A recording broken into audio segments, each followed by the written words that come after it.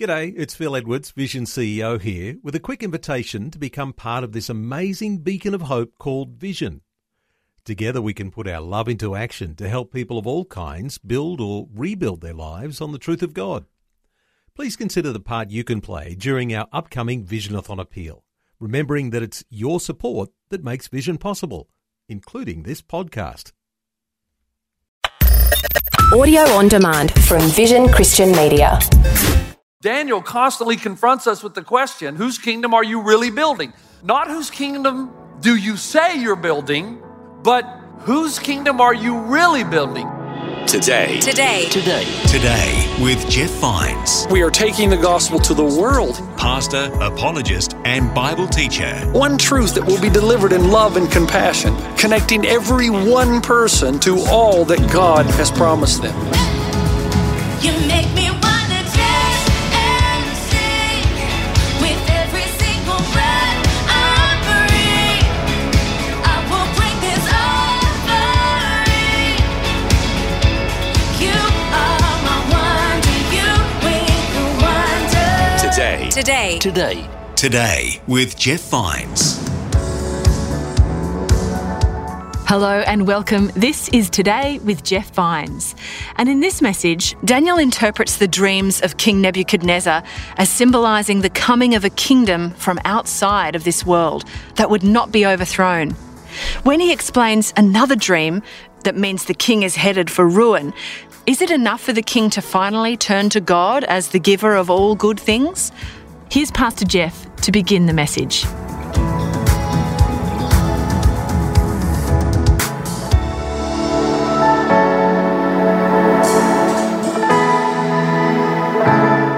Now, let me ask a question for you. Anybody ever had a reoccurring dream?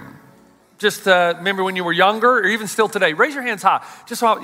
I'm talking about when you have a genuine dream, a dream that just kind of comes back and again. When I was 8 years old, I had a reoccurring dream of being chased around a racetrack by the devil. Isn't that amazing?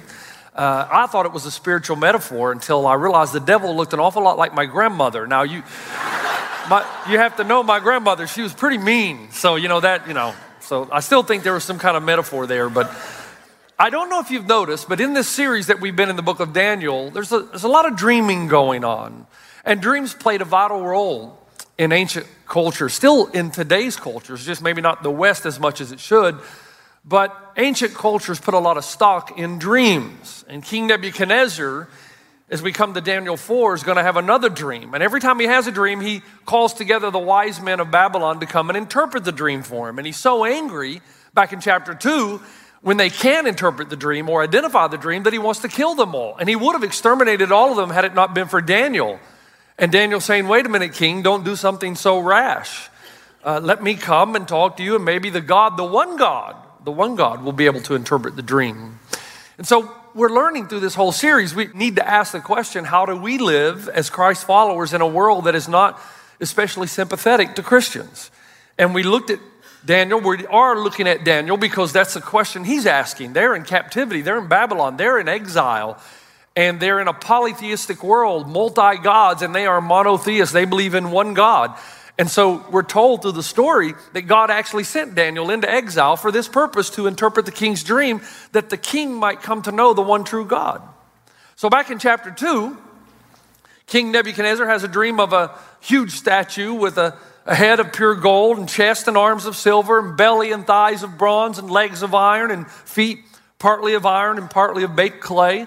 And then all of a sudden in this dream, a little rock not made with hands strikes the statue, knocks it down, and then a little stone grows into the huge mountain. We've said Daniel is trying to relate to the king that there is a kingdom that will come from outside of humanity that will destroy all kingdoms and that will reign forever.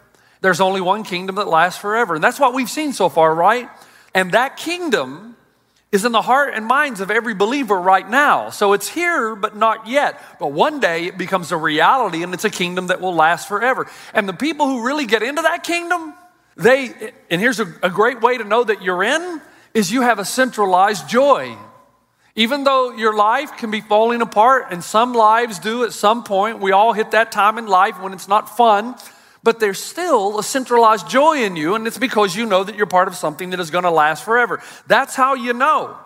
That's how you know that there's something real that's in you. And so Daniel constantly confronts us with the question, whose kingdom are you really building?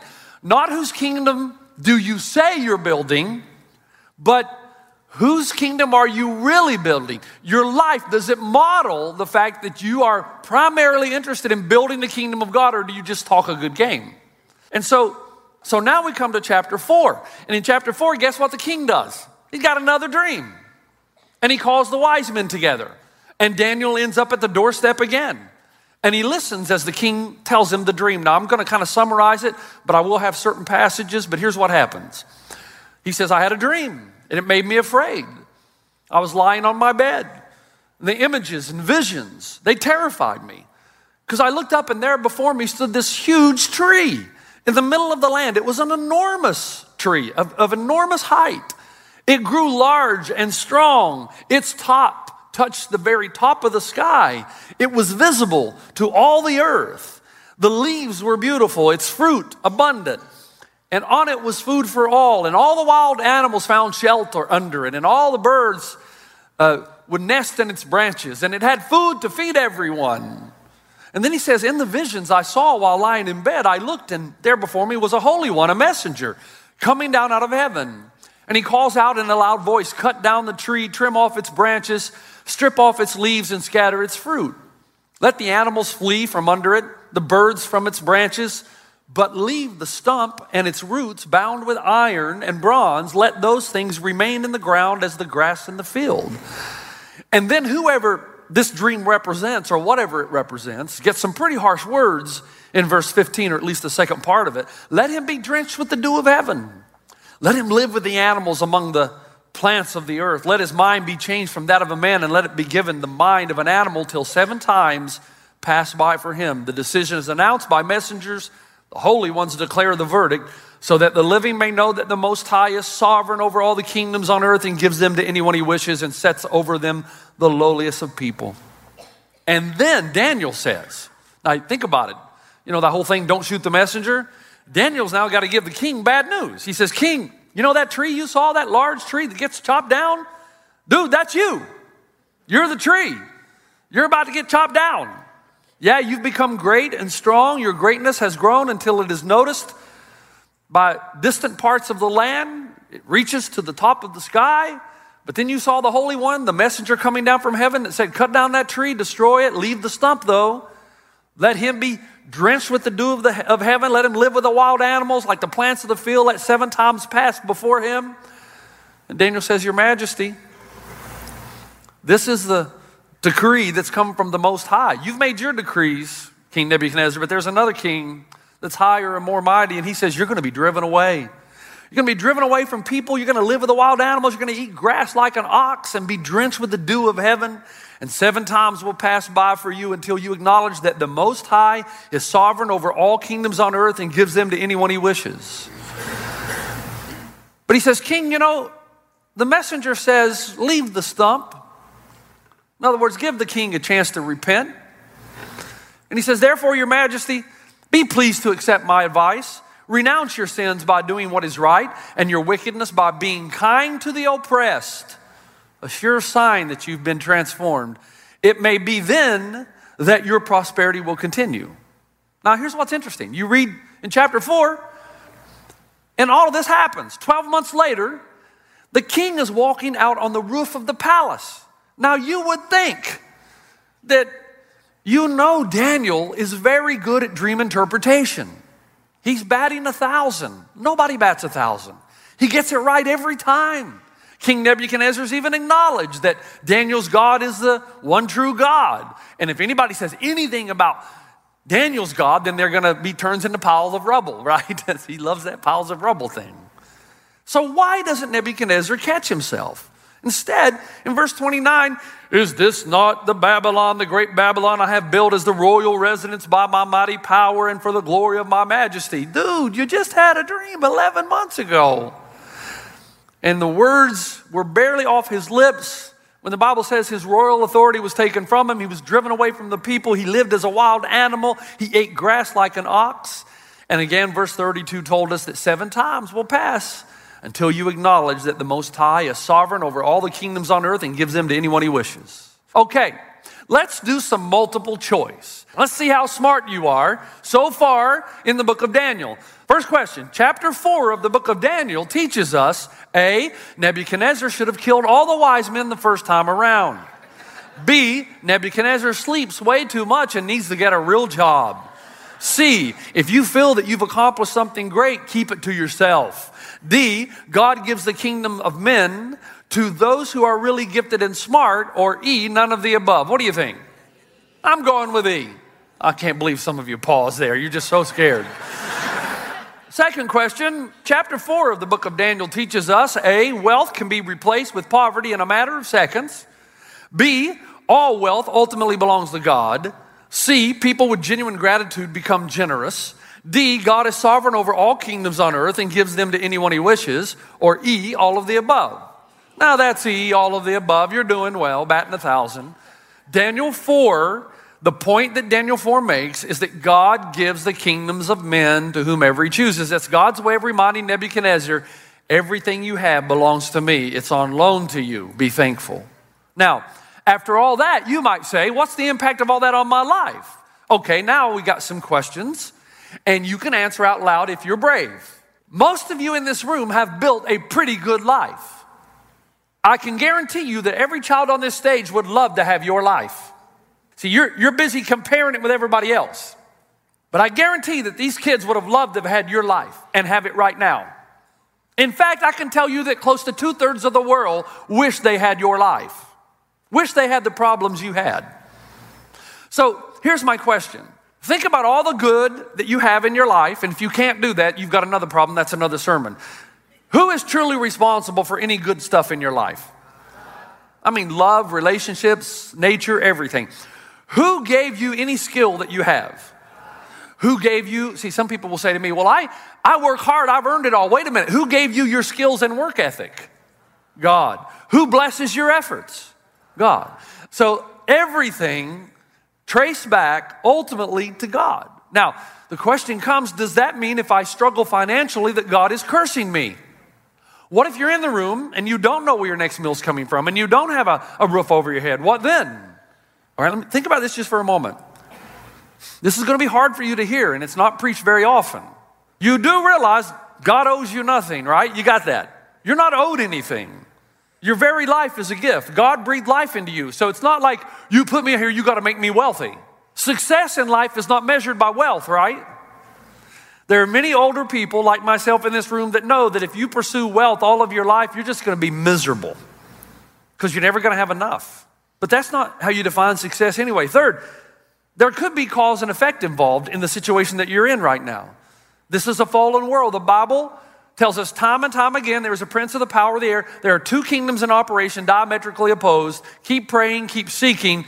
But many of us, the bad things that happen in our life are the result of decisions other people make that impact us. Now, fourth, the reality is that all of you are far more rich than you know. And I'm just not talking about spiritual wealth. 800 million people will not eat today. 800 million. 300 million of those will be children. Most of us have so much food in our house. It's amazing. I've seen this. We actually will take the old food out of the fridge to make room for the new food to go in. In fact, you and I are so privileged, we can go to food warehouses called grocery stores.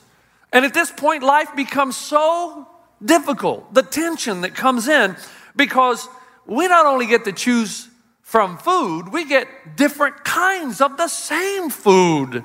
So while most of the world doesn't have bread, we go into the bread aisle and we have to choose. Do we want wheat or full grain or multigrain or seed inflicted or white bread or sourdough or even something called Old Testament bread, Ezekiel bread? And it's also exhausting, which explains why rich people engage in another activity. Do you know that they will actually leave their home a few times a week and have somebody else prepare their meals for them? And they will go out to something called a restaurant. And other people will make their food for them. That way, if there's no food in the house that is desirable, even though there's so much, each can choose what he or she wants. And unlike 1 billion people in the world who do not have access to drinking water, rich people have to struggle with the decision over what flavor they want their water to be. Fruit flavor, artificial flavor, bubbles and non-bubbles. They have so much expendable income in view of the rest of the people of the world that they'll hardly ever drink out of the tap. The tap. They'll pay money to have somebody put the same water in a bottle. And women in these rich families, I know you're going to find this hard to believe. They will stand in front of the closet, and I've never seen this myself personally, but I've heard this happens. They will stand in front of their closet and they will say, with clothes everywhere and shoes everywhere, they will say, I have absolutely nothing to wear. When most of the world would think that you're so wealthy, most people wear the same clothes every day. While they're doing that, their husbands are down in the garage. While hundreds of millions of people would give anything for a house with a roof over their heads. Rich people, they keep their cars in little houses. Their cars have better houses than 2/3 of the rest of the world. And what's shocking is the guy will go down into the garage and he'll start looking at his car and he'll say, I need a new car. Now the car runs just fine. It may have a dent or two. It might not be as nice as their neighbors, but it works just fine. So while 92% of the world would give anything to have a car, he says, I got to have another one. Now, I know that was a little sarcastic in that I'm not usually that bad, but I guess I've been convicted by my own message. A few years ago, I was at International Conference on Missions, and a guy from Nairobi Chapel named Oscar Murray began to preach. He talked about how God is building a global tapestry, but he started moving through the map of the world. And he started with Europe, and he says, if you think about Europe's contribution, the philosophers, the thinkers, the artists, the Oxfords, the Da Vinci's, the cathedrals, the George Whitfields, and Jonathan Edwards, and later on Martin Lloyd-Joneses, they've delivered some of the greatest Christian thinkers and hymn writers and builders and preachers. And Europe, with all of its issues, there can be no doubt that Europe has made significant contributions to Christendom and continues to do so. And then he moved across the map to Africa. And he started talking about the African Christians. They are resolute, resourceful. They possess a first century type of Christianity that features a singularity that lives every single day with a desperate dependence on God for survival. They live hand to mouth, depending totally on on God, where their next food, next meal is going to come from. And yet they're singing and dancing and worship and passion for God. And their overall joyous expression puts we who have everything to shame. And then he moved over to India. The all or nothing type Christian lives here, he said, who considers it a privilege to suffer, even die, for the cause of Jesus Christ.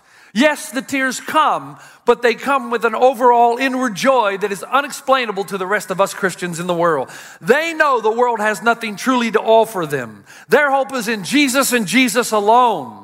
They die daily for the cause of Christ. And then he moved over to Asia. These Christians from this continent are wholeheartedly committed. They seek purity of body and soul more passionately than any other Christian group. And they strive hard to win the battles over the addictions and sins that they are tangled in their lives. And for them, they are committed and they are diligent. Church attendance is a non-negotiable. They wouldn't dream about doing anything but being in church on the Lord's day. They are supremely committed and diligent to their faith and beliefs. And then he moved over to America. And he said, what have the Americans offered us? Now, as an American, I started getting a little mad until I heard what he was doing and where he was going. He said, what role do the Christians in America play? What are they called upon to model to the rest of the world?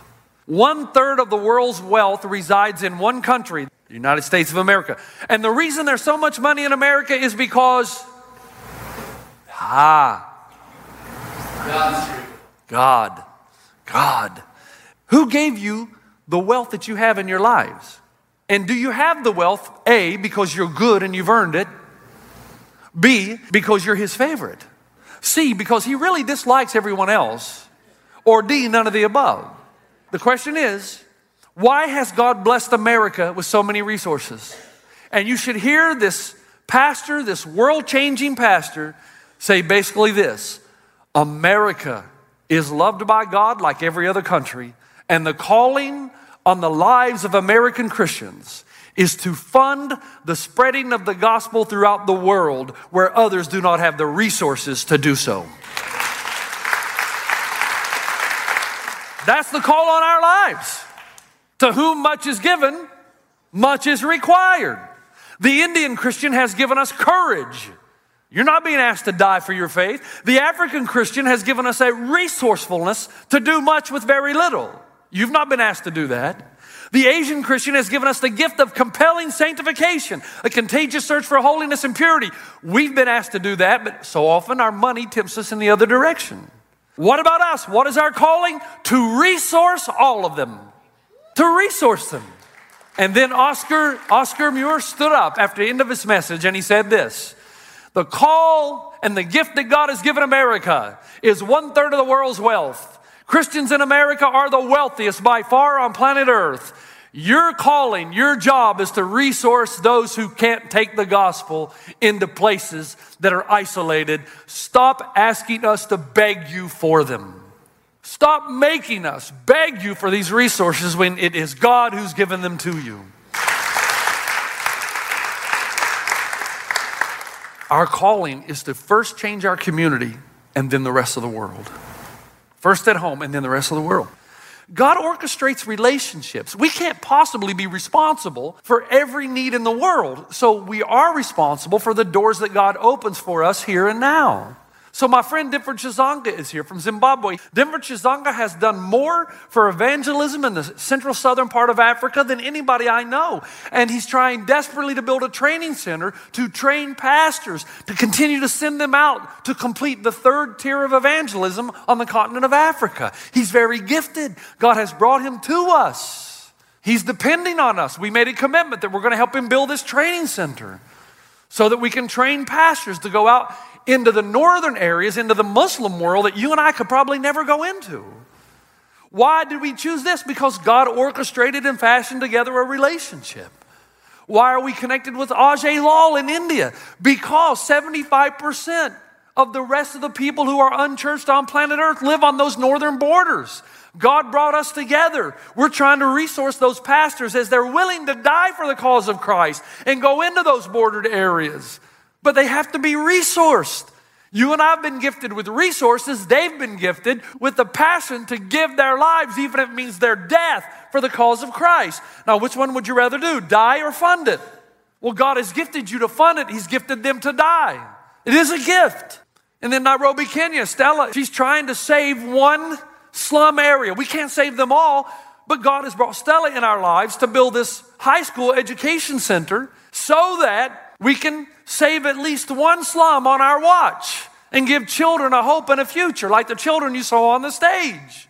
And in the South Pacific, my friend Clive Raharui, that's just a crazy man, he's not going to rest until the most remote places in the South Pacific have heard the good news of the gospel. And we've committed to all of these to make sure that we're accomplishing them. And I thank you for your generosity, but we have to keep our commitment globally to our overseas partners in order that they may continue to take the gospel to the world. And I really want to encourage you, God has gifted you with resources. How are you using them? Father, thank you for your love for us. Thank you that we could be part of something this weekend. When I think of what's going on just across our border into Mexico and home builders, and Denford and Zimbabwe and Ajay in India and Stella in Nairobi and Clive down in the South Pacific. And I pray that our eyes would be open today to how much wealth we really have, but we would also recognize the calling of God on our lives to build something other than our own personal kingdom in Christ's name. Everybody said, amen. You've been listening to Today with Jeff Vines. Next time, we'll bring you a new message from Pastor Jeff. You can listen to more messages like this. Just search for Today with Jeff Vines wherever you get your podcasts. You make me wanna dance and sing with every single breath I breathe. I will bring this offering. You are my wonder. You bring the wonder. Today with Jeff Vines. Thanks for taking time to listen to this audio on demand from Vision Christian Media. To find out more about us, go to vision.org.au.